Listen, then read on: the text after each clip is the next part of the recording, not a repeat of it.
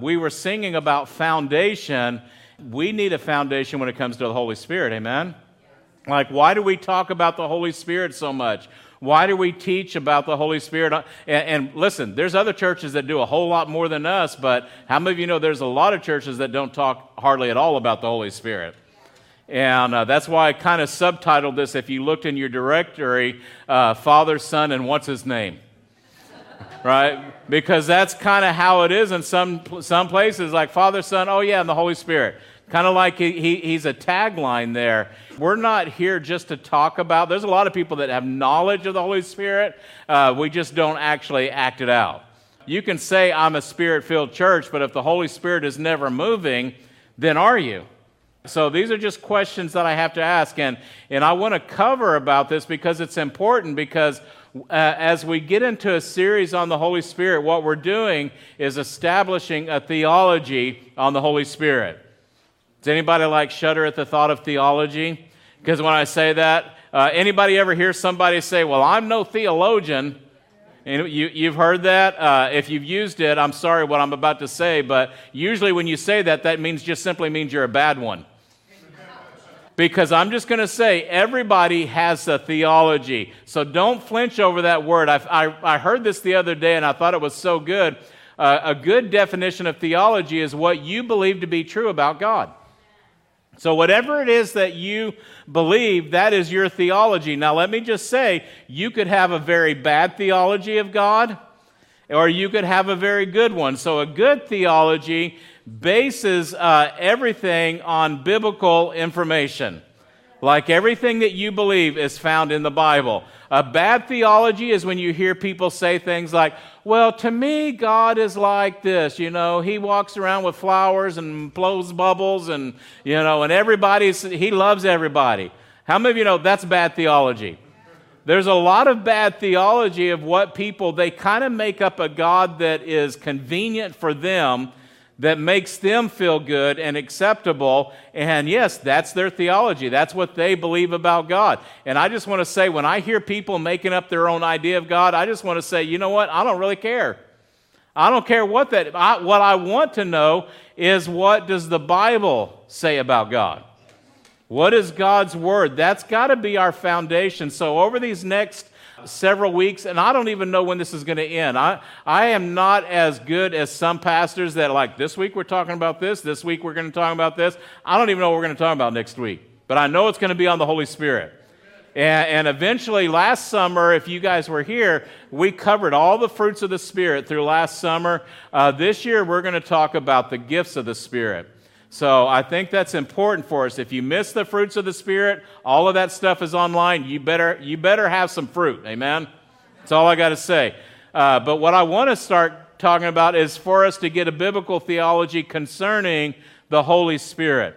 So not what you think, not what has been taught to you, because how many of you know sometimes if you've been taught wrong, you've got to relearn. Anybody ever been taught something wrong?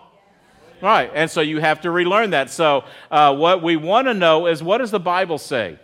What does God's Word say? And so I'm going to give you today 3 reasons why we talk about the Holy Spirit. And the first one is just simply because there's so many different theologies. There's so many different beliefs of what people believe about the Holy Spirit. As a matter of fact, many church traditions speak little to nothing about the Holy Spirit.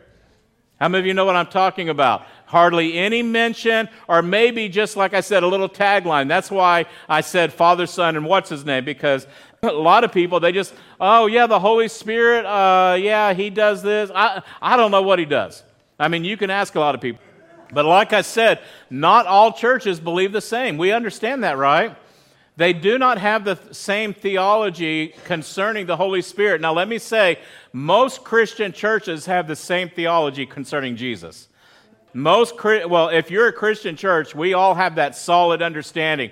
Jesus is the Son of God. He is God. He went to the cross for our sin. He died for that. The only way that we get into heaven is by accepting Him.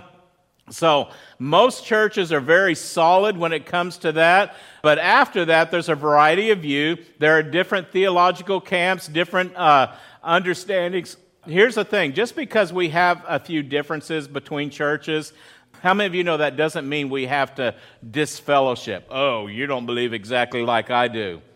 No, if we believe in Jesus, how many of you know we believe in the main thing? Right? We have unity there, but that doesn't mean that we have to have uniformity. Does that make sense? If you don't believe everything that I believe, then I can't have fellowship with you. No, if you believe in Jesus, I believe in Jesus, we can have fellowship. Amen. There's going to be other things that we may not agree with. That's okay. How many of you know this is an art I think our society is losing, is the ability to disagree without being disagreeable. Oh, I don't agree. Oh, what? You don't get to agree with me? Well, I'm going to defriend you on Facebook, whatever, you know. But the problem is when we allow our differences to separate us. But there was a time in America, and some of you guys will remember this, when most people knew what each church believed based on the name on their sign. Right? If it was a Lutheran church, they kind of understood what they believed. If it was a Baptist church, they understood. If it was Presbyterian or Pentecostal or whatever, or Mormon or Jehovah's Witness, how many of you know they knew what they believed? And some people today might say, oh, I thought they were all Christians. Not everyone's a Christian. And I'm going to say this because a lot of people don't realize Mormons and Jehovah's Witnesses are not Christian. They do not have the same theology on Jesus like the other ones. But even if you don't understand the difference between all of those different denominations, how many of you know you could sometimes look at the sign and figure it out, but that's not even the case today either. Because all of our signs are very generic too. Like, what's our church? Freedom Church, right? So what you won't know what we believe by looking at that. What about Foothills Church? Do you know what they believe? No, you don't. Unless you go. I mean, if you just see the sign, Hills Church, do you have any idea what they believe? If you didn't know, if you haven't been there, District Church, New Hope Church, Green Valley Church, Solid Rock Faith Center, Bayside Church, Vantage Point Church, Vintage Grace. I just love that name, don't you? It's like when you see the sign, you don't really know what they believe. Now, all of these churches Christian? Yes, they are. They have the same theological belief on Jesus, and that means we're all getting to heaven together. Amen? There's no division there, but there are some significant difference in some of the theology, especially when it comes to the Holy Spirit. There are some differences, and for some churches, you're going to have, like I said, you're going to have no idea. You're not even going to know by looking at their website, because it has become a trend now to be as vague as possible on your beliefs, so that you know everybody come. There was one church that I was looking at their saying, it says, "Just come and see basically what we believe," and I'm like, I don't want to be that way. I don't want to be the church like, hey, I don't have any idea what you guys believe. We let people know who we are, what we believe. Do you have to agree with it 100%? Of course not. That's never going to happen. That rarely happens even in your own home, am I right? Right? Like, what do you want to drink? I want this. What I want that. What do you want what do you want to watch on TV? Remote control wars. Does anybody ever have those? So people aren't raising their hand. Listen, I don't want to surprise people.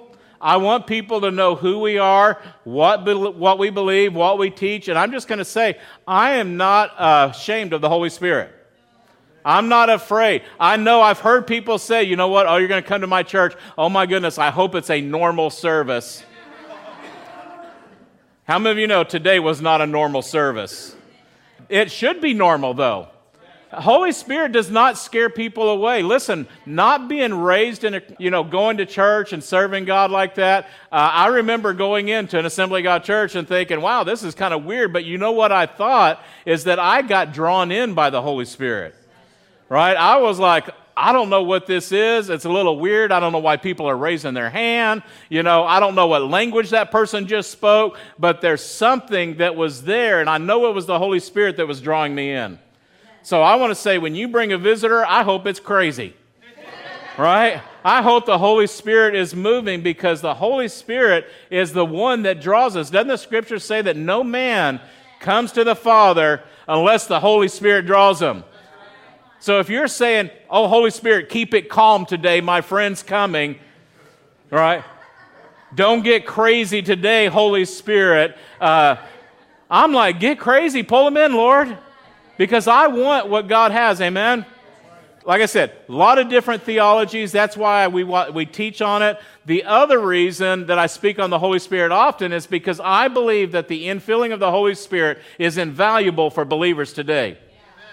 Amen? We live in a world that is going like, I don't know if I'm going or gone off the edge already, right? That's debatable whether it's already there or it's already gone. We need the Holy Spirit. Amen. We need the power of the Holy Spirit. And listen, if I just talked about Him occasionally, just occasional reference every now and then, what I'm doing is minimizing His importance. Doesn't that make sense? If you just barely ever mention something, I mean, let me say, husbands, if you only tell your wife you love her once every decade, how many of you know there's a problem? You better mention it a whole lot more than that. So the Holy Spirit is so vital. Can I just ask, I want to try to get some feedback here. What were the last words of Jesus to His disciples before He ascended? What was that? Love one another. Any other thoughts? Huh?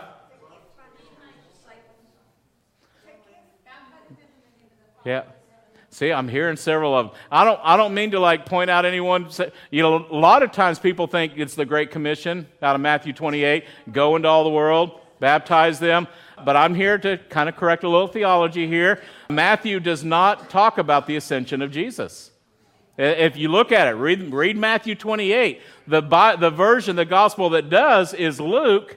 And Luke and Acts are written by Luke. They're two books that should be read side by side. So I don't know why they wrote, whoever put it in order, Matthew, Mark, Luke, and John, should be Matthew, Mark, John, and then Luke, and then Acts, because those two go together right there. And look, this is found in Luke chapter 24, verse 49. He says, and now I will send this is Jesus. I'm going to send the Holy Spirit just as my Father promised. But look what He says. Everybody say this one. Stay here in the city until the Holy Spirit comes and fills you or clothes you with power from on heaven. And then Jesus led them to Bethany. He lifted His hands to heaven. He blessed them. So technically His last words was His blessing over them. But the last recorded words that He had were, stay here. I'm going to send the Holy Spirit.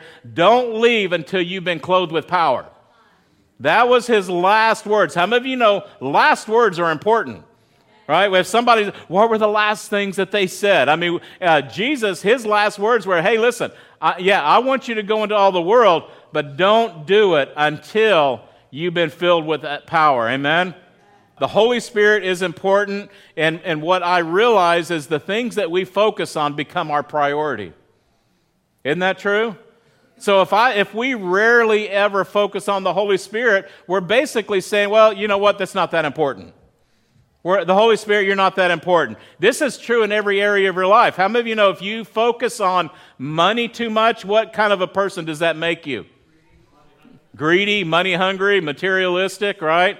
I mean, it's like money, money, money. I got to get it. If you focus, and this is in our world today, if you focus on sex a whole lot, too much, you become perverted, am I right? You become twisted on what your understanding of what sex is.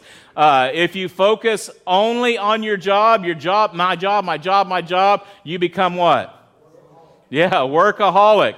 If you focus on yourself too much, and only you, yeah, there's an N word that we say. You become narcissistic, right? And I was just thinking about that. How many of you know these things and social media doesn't really help that? Oh, let me take a picture of me here. How do I look over here? How about me right here, you know? And we just keep posting, you know, oh, it's all about me. So what we focus on really becomes our priority. I believe that's why the writer of Hebrews says, let us fix our eyes on whom? Jesus, the author and the perfecter of our faith. Amen? We've got to get our eyes on Him. The more you focus on Jesus, the better follower of Jesus you're going to be. Isn't that true? I think that's why they came out with those bracelets. What would Jesus do? That's not a bad thing. I mean, people used to wear that. It's really just, God, how can I focus more on you? But here's the thing. Jesus tells us something Interesting. He says this in John 14. If you love me, you're going to obey my command. And then he tells them to stay in Jerusalem until, right? Isn't that a command? He didn't say, hey, listen, you know what? If you don't have nothing else going on, just hang out here. No, that's one of his commands, is to stay until you receive that power. And then he goes on and he says, and I will ask the Father, and he will give you another counselor to be with you forever, the Spirit of truth.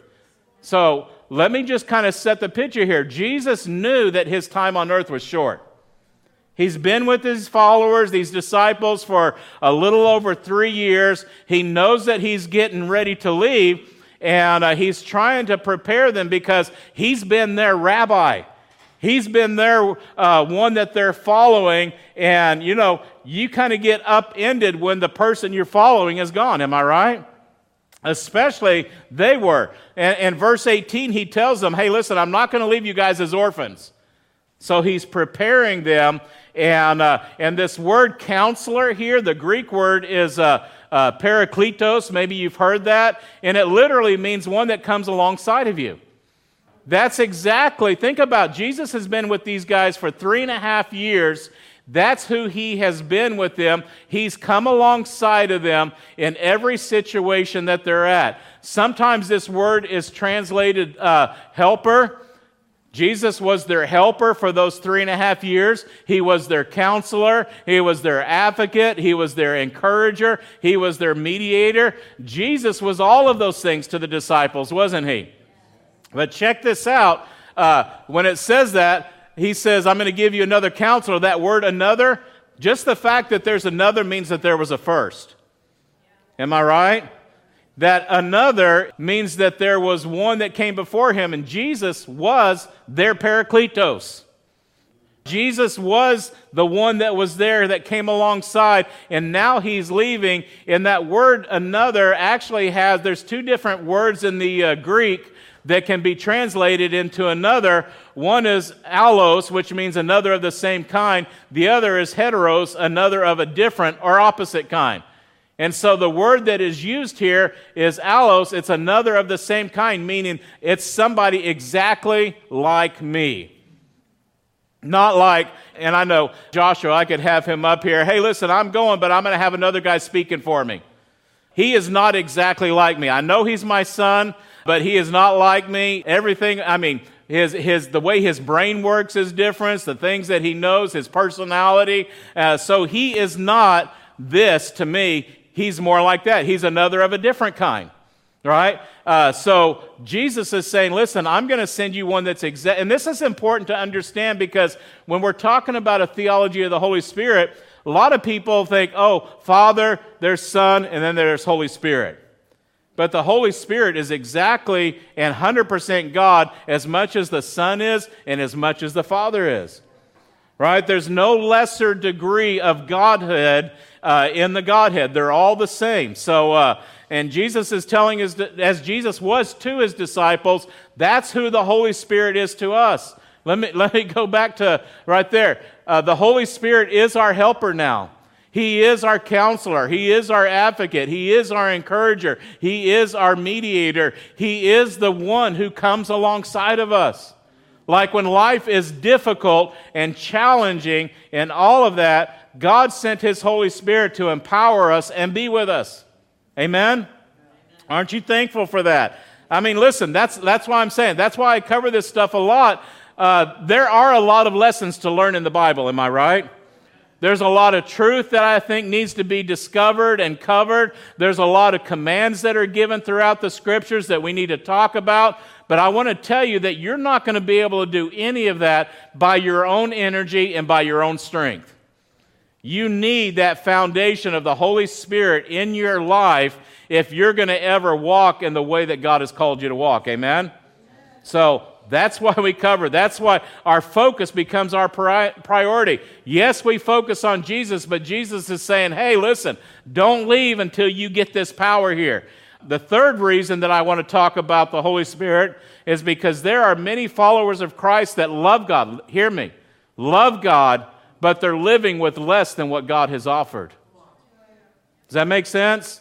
I heard this story years ago, and it was a guy that was traveling from like Europe to America on a ship, and he only had enough money for the fare. It was like he was pinching pennies, and so he's like, man, I don't have the money for the food, so I'm just going to, I'm going to bring me some crackers and stale bread or whatever, and that's what I'm going to eat. And this trip took several weeks as it's going across. This was way back.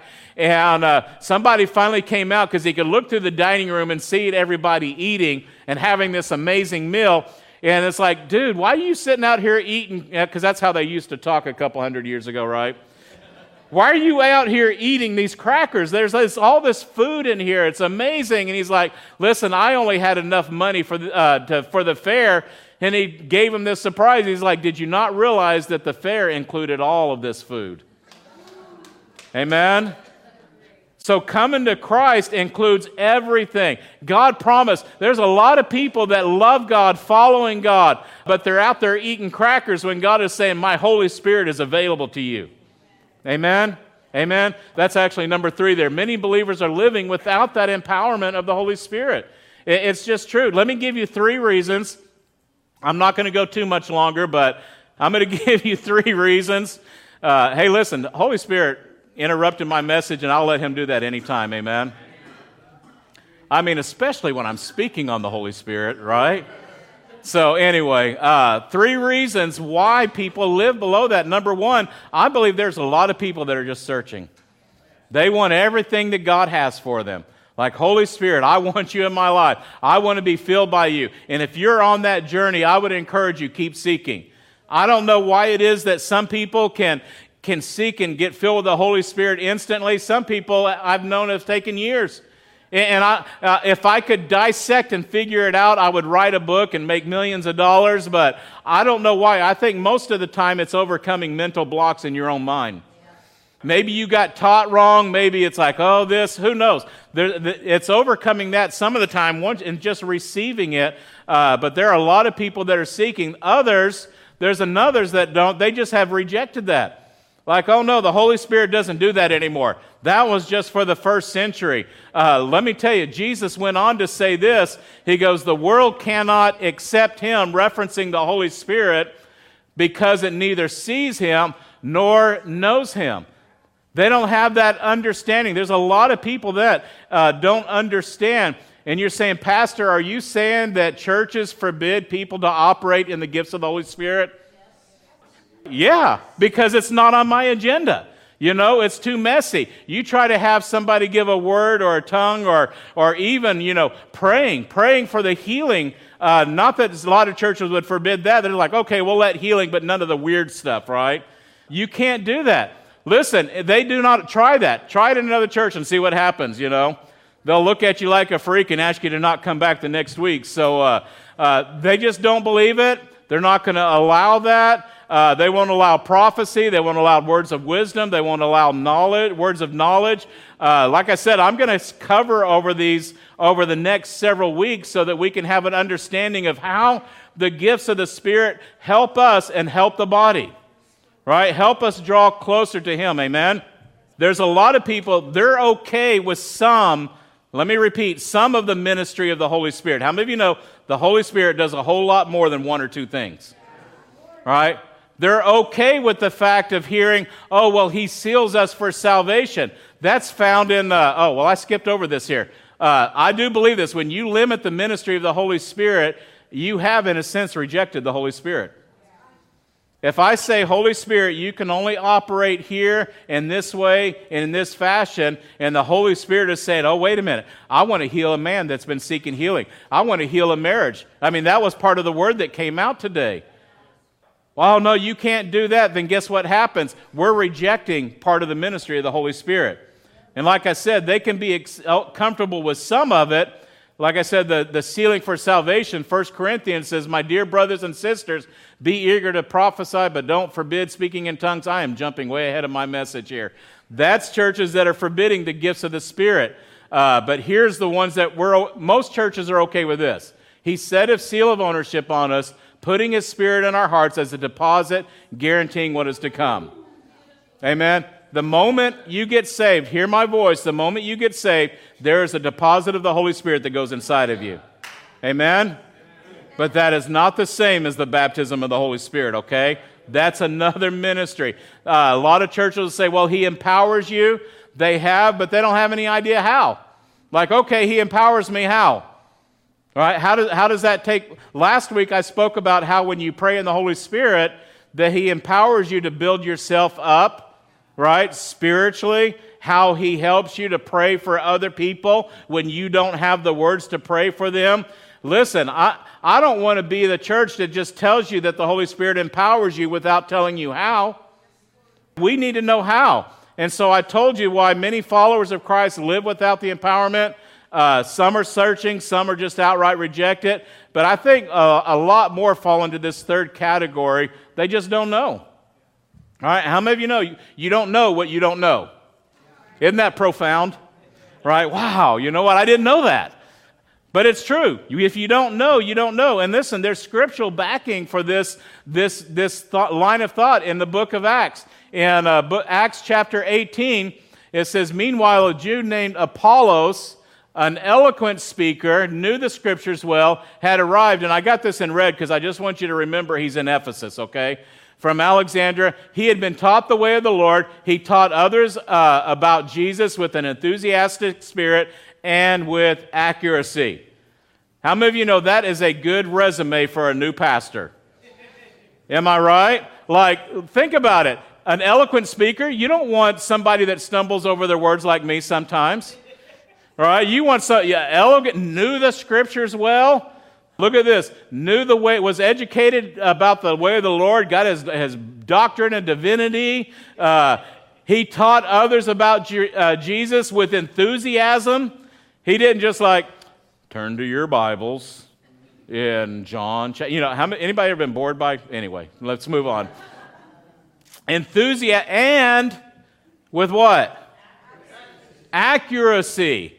I mean, that sounds awesome. He's willing to travel, obviously support his work, sacrifice for the kingdom. Not only that, Apollos was highly regarded by the church. He's right up there with Peter and Paul as well-known traveling ministers that are there. How do we know this? 1 Corinthians chapter 1, when Paul's trying to address division in the church, look at the people he uses as a comparison. Some of you are saying, I'm a follower of Paul. Others are saying, I follow Apollos, or I follow Peter, or I follow only Christ. He's using somebody that everybody knows. Apollos was very popular. Everybody knew him, and because he was a great speaker. How many of you know that's true in today's world? If somebody is a great speaker, I mean, they got their TV, they can rent a stadium out, and everybody's coming to see him. We love the Apollos of our day, don't we? Because they are great speakers. But check this out. Back to Acts 18. So he taught others with Jesus with an enthusiastic spirit, with accuracy. However, everybody say however. He only knew about John's baptism. So let me stop there. John's baptism was a baptism of repentance. Like when you get water baptized, that's a baptism of repentance right there, symbolizing your repentance from sin and turning to Jesus, right? So that's happening, and immediately after, there's a couple in the crowd that's listening to him named Priscilla and Aquila. They heard him preaching boldly, thinking, wow, this guy's good. And in the sense, they took him aside and explained the way of God. What? Okay, I don't know. He already said that he was teaching accurately, am I right?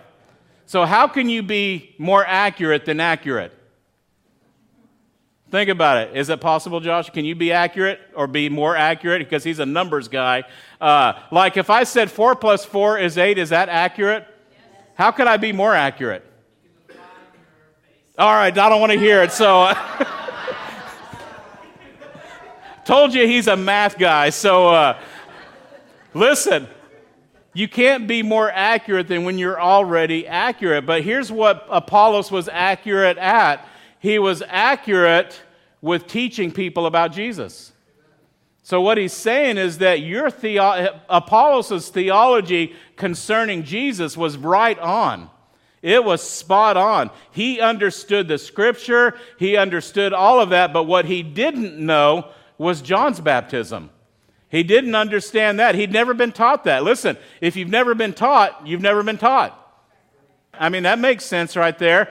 Like I said, he's an amazing preacher, didn't know that, and it's evident by some of the converts that he had in Ephesus, which we're going to look at. So let's look at what happens. They taught him even more accurately, and he didn't understand this. He understood John's baptism. I baptize with water so that repent of their sin, but someone is coming soon, greater than I am, so much greater, not even worthy to be a slave or carry his sandals. He will baptize you with what? All right.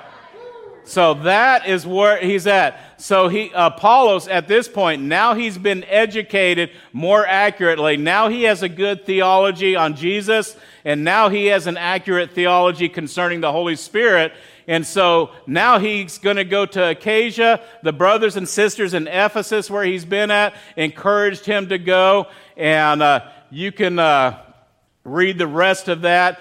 He goes over there and does that. But now, what about go to chapter 19? This is immediate laugh. As soon as 18 is over, 19, it says Apollos was in Corinth. Now Paul traveled throughout the interior region until he reached where? So who just left Ephesus? Apollos. And now Paul's there, and he finds several believers. So if you're a believer, that means you're saved. Am I right? If you're a believer, do you have that deposit of the Holy Spirit in you? Yes. Yes, you do. You have the Holy Spirit on the inside of you, even if you don't even realize it. I mean, I'm just going to tell you, when I accepted Jesus as my Savior, I didn't know anything about the Holy Spirit. I didn't know that the Holy Spirit took up residence in my life. Did you guys know that? I didn't know that. All I know is I surrendered my life to Jesus. And so the Holy Spirit was there. But look at what Paul says. He found several believers, and he says to them, did you receive the Holy Spirit when you believed? Isn't that an interesting question? Because if your theology on the Holy Spirit is that only thing the Holy Spirit does is seal you for salvation, why would Paul have asked that question? Because he already knew, well, they're already believers. They already have the Holy Spirit, so why is he asking that other than Paul must have meant a different ministry of the Holy Spirit other than being sealed for salvation? Does that make sense? He's talking about something that a lot of people have dismissed because they either don't know or they don't want to go there, right? And so what was their response? Did you receive the Holy Spirit? And they said this, no, we haven't even heard that there is a Holy Spirit. We haven't even heard that there is a Holy Spirit. I'm just going to tell you, that was me. All right? When I got saved as a teenager, I'm surrendering my life to Jesus. Holy Spirit, what's Holy Spirit? Oh, Father, Son, Holy Spirit. I didn't know what he did, but he came, and it wasn't until I got into a place where I started having an understanding that the Holy Spirit does more than just seal me for salvation.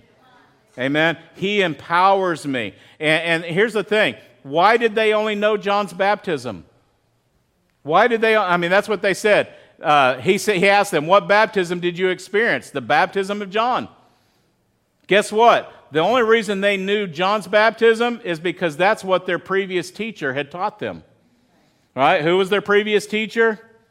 Apollos, right? When he preached there, and it's not like he slighted them on teaching the Holy Spirit for any reason other than the fact that he didn't know. Nobody had told him. He couldn't give out what he didn't have. And so just as Priscilla and Aquila went and taught Apollos more accurately, guess what? Now Paul is going to teach them more accurately. Well, great, you're saved, you know Jesus, you got a theology there, but I want to tell you, Jesus said, don't leave Jerusalem until you've been endued with power on high. Amen? So he tells them, John's baptism called for repentance, but John himself told the people to believe in the one who would come later, meaning Jesus, and as soon as they heard it, they were baptized in the name of the Lord Jesus. And check this out. When Paul laid his hands on them, the Holy Spirit came on them. They spoke in other tongues and prophesied, and there were about 12 men in all. Amen? That's Holy Spirit baptism. Let me just say, because I don't want to sound like I'm superior or not. I don't think Priscilla and Aquila acted like they were superior. There's just a lot of people that don't know. They don't know the things that God has offered them. They understand salvation. And let me just say this. If salvation is all that God offered, how many of you know that was enough? I'm thankful for that. But God's like, you know what? I'm not just going to save you. I'm going to empower you to live this life. I'm not going to just tell you to love your neighbor. I'm going to show you how to do it. I'm going to give you the Holy Spirit power on the inside to actually love your neighbor, to actually forgive those that do wrong against you, to actually go to somebody that doesn't know the Lord, lay hands on them, pray for them, see them healed, give them a word of encouragement, a word of knowledge that is beyond your own mind. Amen? He wants to help us to do the things that He's called. Going into all the world, let me tell you, that's scary. If you go with the Holy Spirit, how many of you know you can see amazing things happen? Amen? I think I've probably shared this with some of you guys, but not all of you have heard it.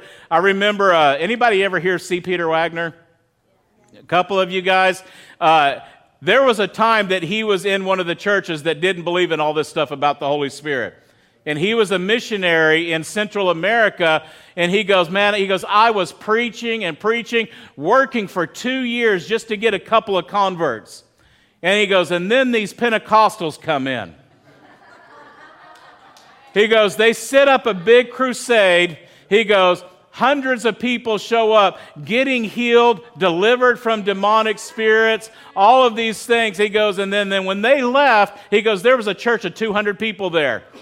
He goes, I was mad, right? Because he was preaching truth, but it's like, what happened? The power of the Holy Spirit is what happened, amen? The Holy Spirit makes us better than we are.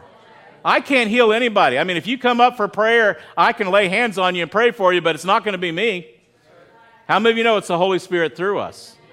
The Holy Spirit through us. So a lot of people today, they're great preachers and pastors all over our world that are just like Apollos. They teach accurately about Jesus, enthusiasm, way of the Lord, have big biceps and all of those amazing things, right?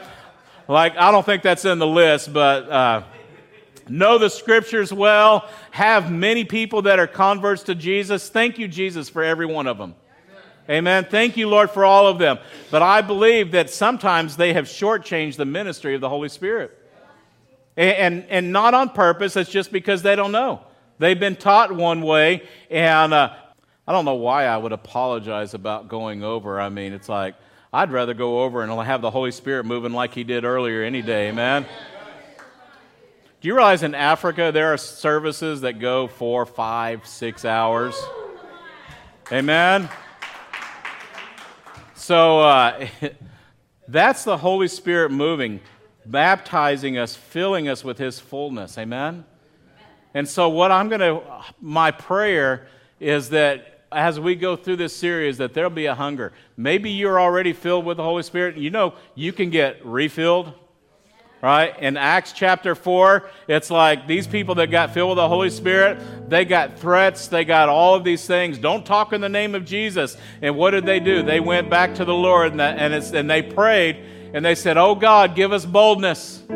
Give us boldness. How many of you know the church today needs boldness to speak the name of Jesus? Because there's a world out there that's wanting to cancel anything that has to do with God. Right? Don't talk about God. Don't talk about this, or we're going to cancel you. We're going to call you bigot. We're going to call you homophobe, or any of these names that we can think of. And it's like it's working on a lot of people. And so I say, Holy Spirit, we need more boldness. We need more boldness. And it's not me just like, ooh, I'm going to do it. No, we need the Holy Spirit to rise up on the inside of us. Amen? We need the Holy Spirit. So can I have everybody stand?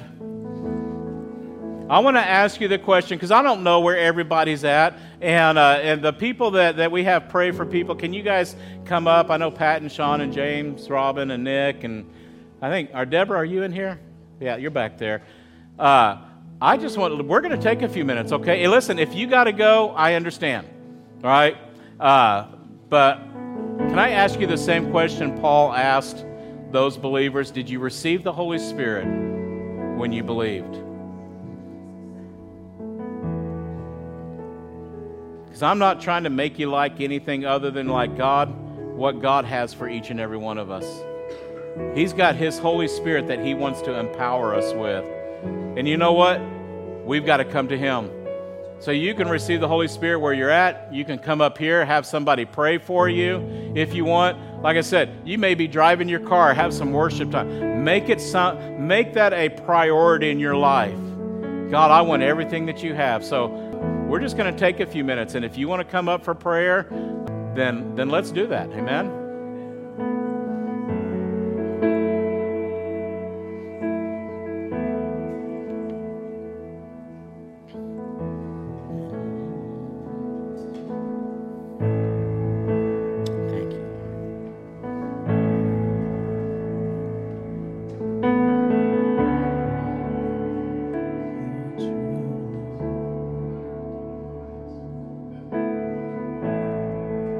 There's nothing worth more that will ever come close. Nothing can compare. You're our living hope. It's your presence.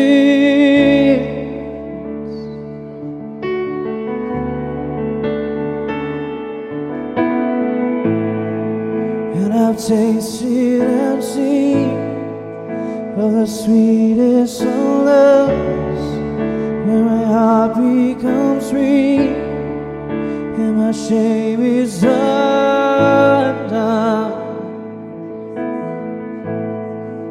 Your presence, Lord. So we sing this morning, Holy Spirit, you are welcome. Come flood this place and fill the atmosphere.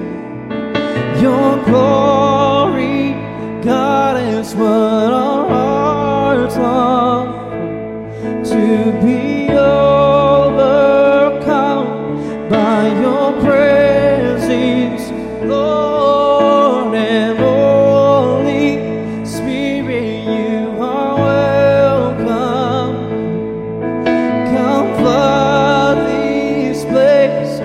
fill the atmosphere. Your glory, God, it's what our hearts long to be overcome by your presence, Lord.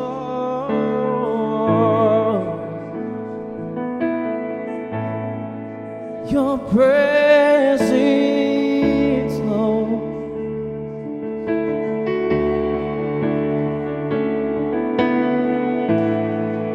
There's nothing worth more that will ever come close. Nothing can compare. You're our living hope. It's only in your presence.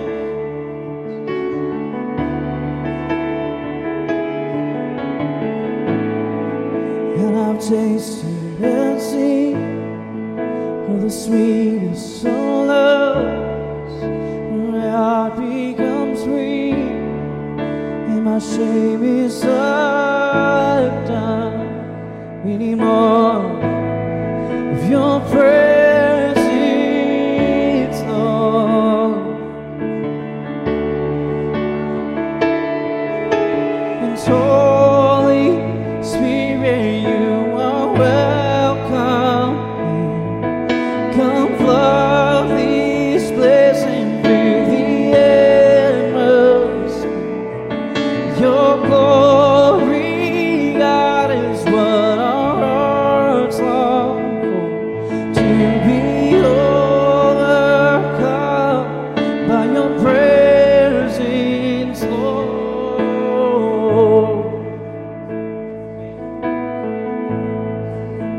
Oh, it's in your presence.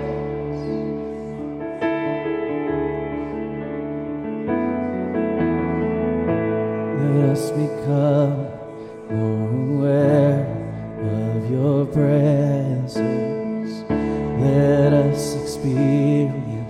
the glory of your goodness. Let us become more aware of your praise. Let us experience the glory.